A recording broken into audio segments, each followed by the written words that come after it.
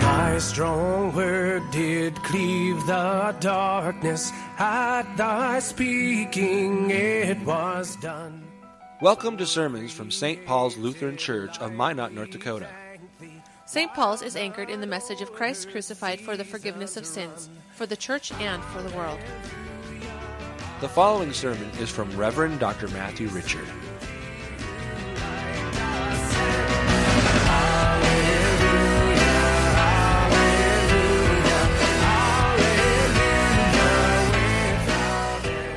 The epistle is from 1 Corinthians, the 11th chapter. For I received from the Lord what I also delivered to you, that the Lord Jesus on the night when he was betrayed took bread, and when he had given thanks, he broke it and said, "This is my body, which is for you. Do this in remembrance of me." In the same way also he took the cup after supper, saying, "This cup is the New Testament in my blood. Do this as often as you drink it in remembrance of me.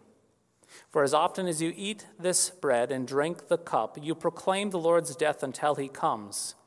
Whoever therefore eats the bread or drinks the cup of the Lord in an unworthy manner will be guilty of profaning the body and blood of the Lord. Let a person examine himself then, and so eat of the bread and drink of the cup. For anyone who eats and drinks without discerning the body eats and drinks judgment on himself. That is why many of you are weak and ill, and some have died. But if we judged ourselves, truly we would not be judged. But when we are judged by the Lord, we are disciplined, so that we may not be condemned along with the world." This is the word of the Lord. In the name of Jesus, amen. Just ask, my friends, and you will find that there are many, yes, many different opinions on the Lord's Supper. Communion, the Lord's Supper. Some people believe that the bread and wine are just mere symbolic things, that the bread and the wine represent the body and the blood of Jesus. Others believe that communion is a personal thing, yes, a personal matter between them and Jesus, and has absolutely nothing to do with the unity of everyone else gathered around that altar with them. And some believe that taking communion is just an act of obedience, a way to show their devotion to the Lord by remembering him. Others will say that we don't get forgiveness from communion. Instead, communion merely reminds us of the forgiveness that we already have obtained by our decision and our willpower to follow Jesus. Finally, but certainly not least, there are those who believe that the Lord's Supper is for only holy people, yes, holy people, and what makes the Holy Supper holy is a holy minister or a holy priest. Now, we could certainly go on and on and on about the many more different opinions on the Lord's Supper. I'm sure we could even poll each and every one of us here tonight to get our thoughts on the Lord's Supper as well. The only problem with this is that our opinions about the Lord's Supper, well, my friends, they really mean nothing. That is right. What you and what I and our neighbors think about the Lord's Supper is of no importance. The reason why? It's actually quite simple. It is not our supper. We are not the host. Now, dear friends, think of it this way. If you are the host of a supper, you are the one who gets to do the inviting. You are the one who sets the menu. You are the one who decides where people sit at that table. And so when people come to your feast of a meal, they come as guests to your house. They come to receive that which you set before them. You, as the host, are in charge. They are not. You are the one who serves. They are the one who receives. But imagine this. Imagine that you invited a group of guests, set the menu, you chose the right wine, prepared the appetizers, as well as setting out the seating assignments and the best silverware and plates that you have. And then upon arrival, Yes, upon arrival, the guests, they come in with paper towels and paper plates and individualized Happy Meals from McDonald's with Coors Light cans and Capri Sun juice boxes, and without even asking you, they shove that silverware and those plates off to the side. And those seating assignments, well, those are cast aside as well, and they start eating their Big Macs. And then halfway through the meal, with their Capri Sun juice boxes held up high, they decide to invite you to the table. After all, it is your meal. But then when you bring the food that you prepared for them, well, they end up mocking you and scorning you, telling you that you just shouldn't be so stuck up with your meal, that by trying to serve them the food that you prepared makes them feel judged and uncomfortable. They go on to say that by you trying to be the host, that you are too controlling and not making them feel welcomed, and besides, if you don't chill out, they will go somewhere else where they are indeed accepted and welcomed. How would you respond to this? What is going on here? Dear friends, what is going on is that your meal that you prepared was marginalized by your guests. Sure, they said it was your meal and that you are the host. However, in reality, the food that you prepared to give them and you being the host really does not matter. The point being, this is what happens. Yes, this is what happens with the Lord's Supper within Christianity when our opinions and our thoughts dictate to the Lord how the Lord's Supper should be conducted and what the Lord's Supper is all about when it's according to us. You see, some 2,000 years ago, on that Holy Thursday, Jesus, not the disciples, but Jesus, he instituted the Lord's Supper. Listen to the events of that Holy Thursday night. The same night in which Jesus was betrayed by Judas, he took the bread, and when he had given thanks, he broke it and gave it to the disciples and said, "Take, eat. This is my body, which is given for you. This do in remembrance of me."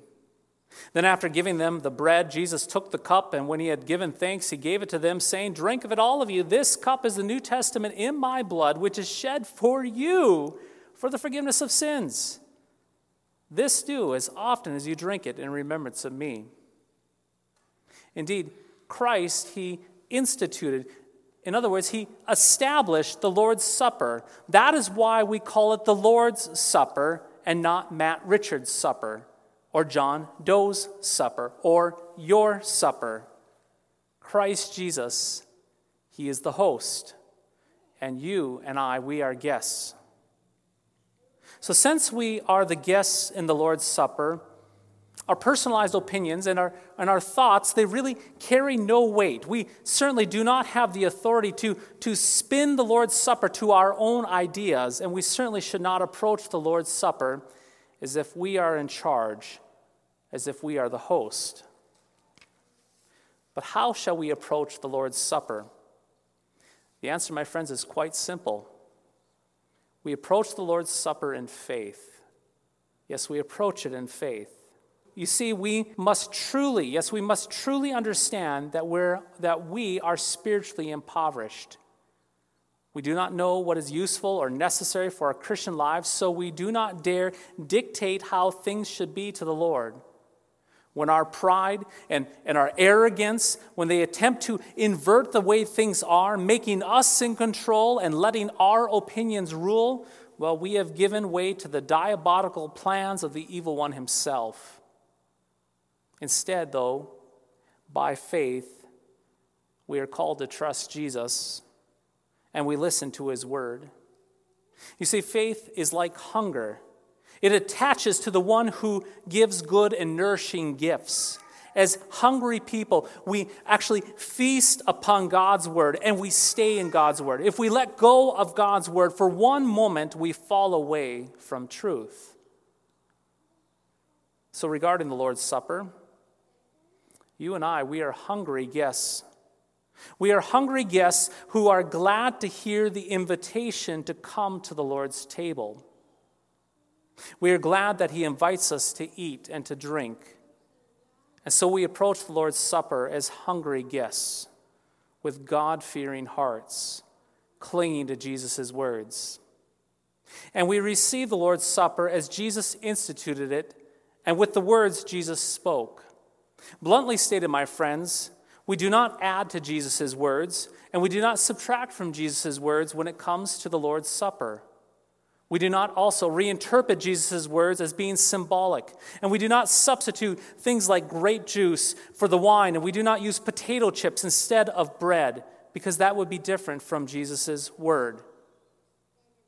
As hungry guests, we also realize that the communion is not based on our holiness or our obedience, or I might add the holiness or the obedience of the pastor, but upon Jesus' word. So we come to the Lord's table as fellow sinners with a unified confession of faith to be the Lord's guests. We come clinging not to our own opinions, but clinging to Jesus' word. And what is that word of Jesus to us this evening?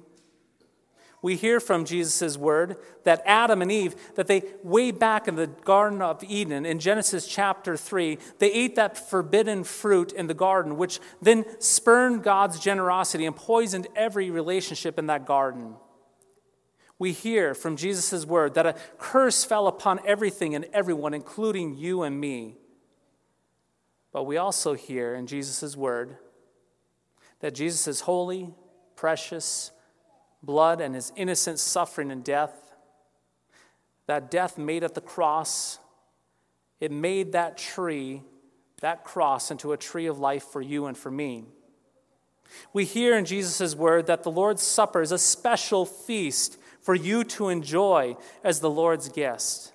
As the host, Jesus provides you with his own true body and blood under the bread and the wine for the forgiveness of all of your sins and the strengthening of your faith.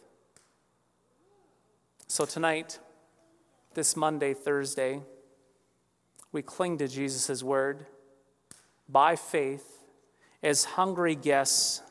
Yes, as hungry guests, you and I, we come to the Lord's table so that Jesus can give himself to you and pledge never to leave you and never to forsake you.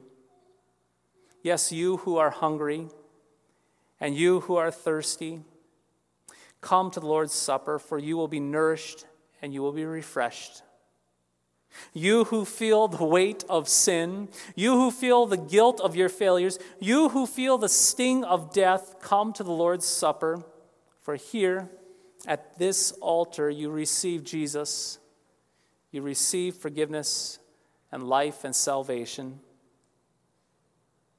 Come and receive as the Lord's guest. The Lord does not hold back from you. He meets you because he is for you. Come and receive the body and the blood of Christ this evening in the Lord's Supper, a holy meal that he instituted for you that Monday, Thursday, long ago. Come and receive. In the name of Jesus, amen.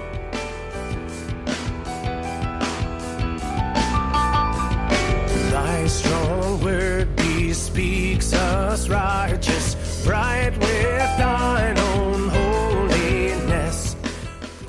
Thank you for listening to today's podcast sermon.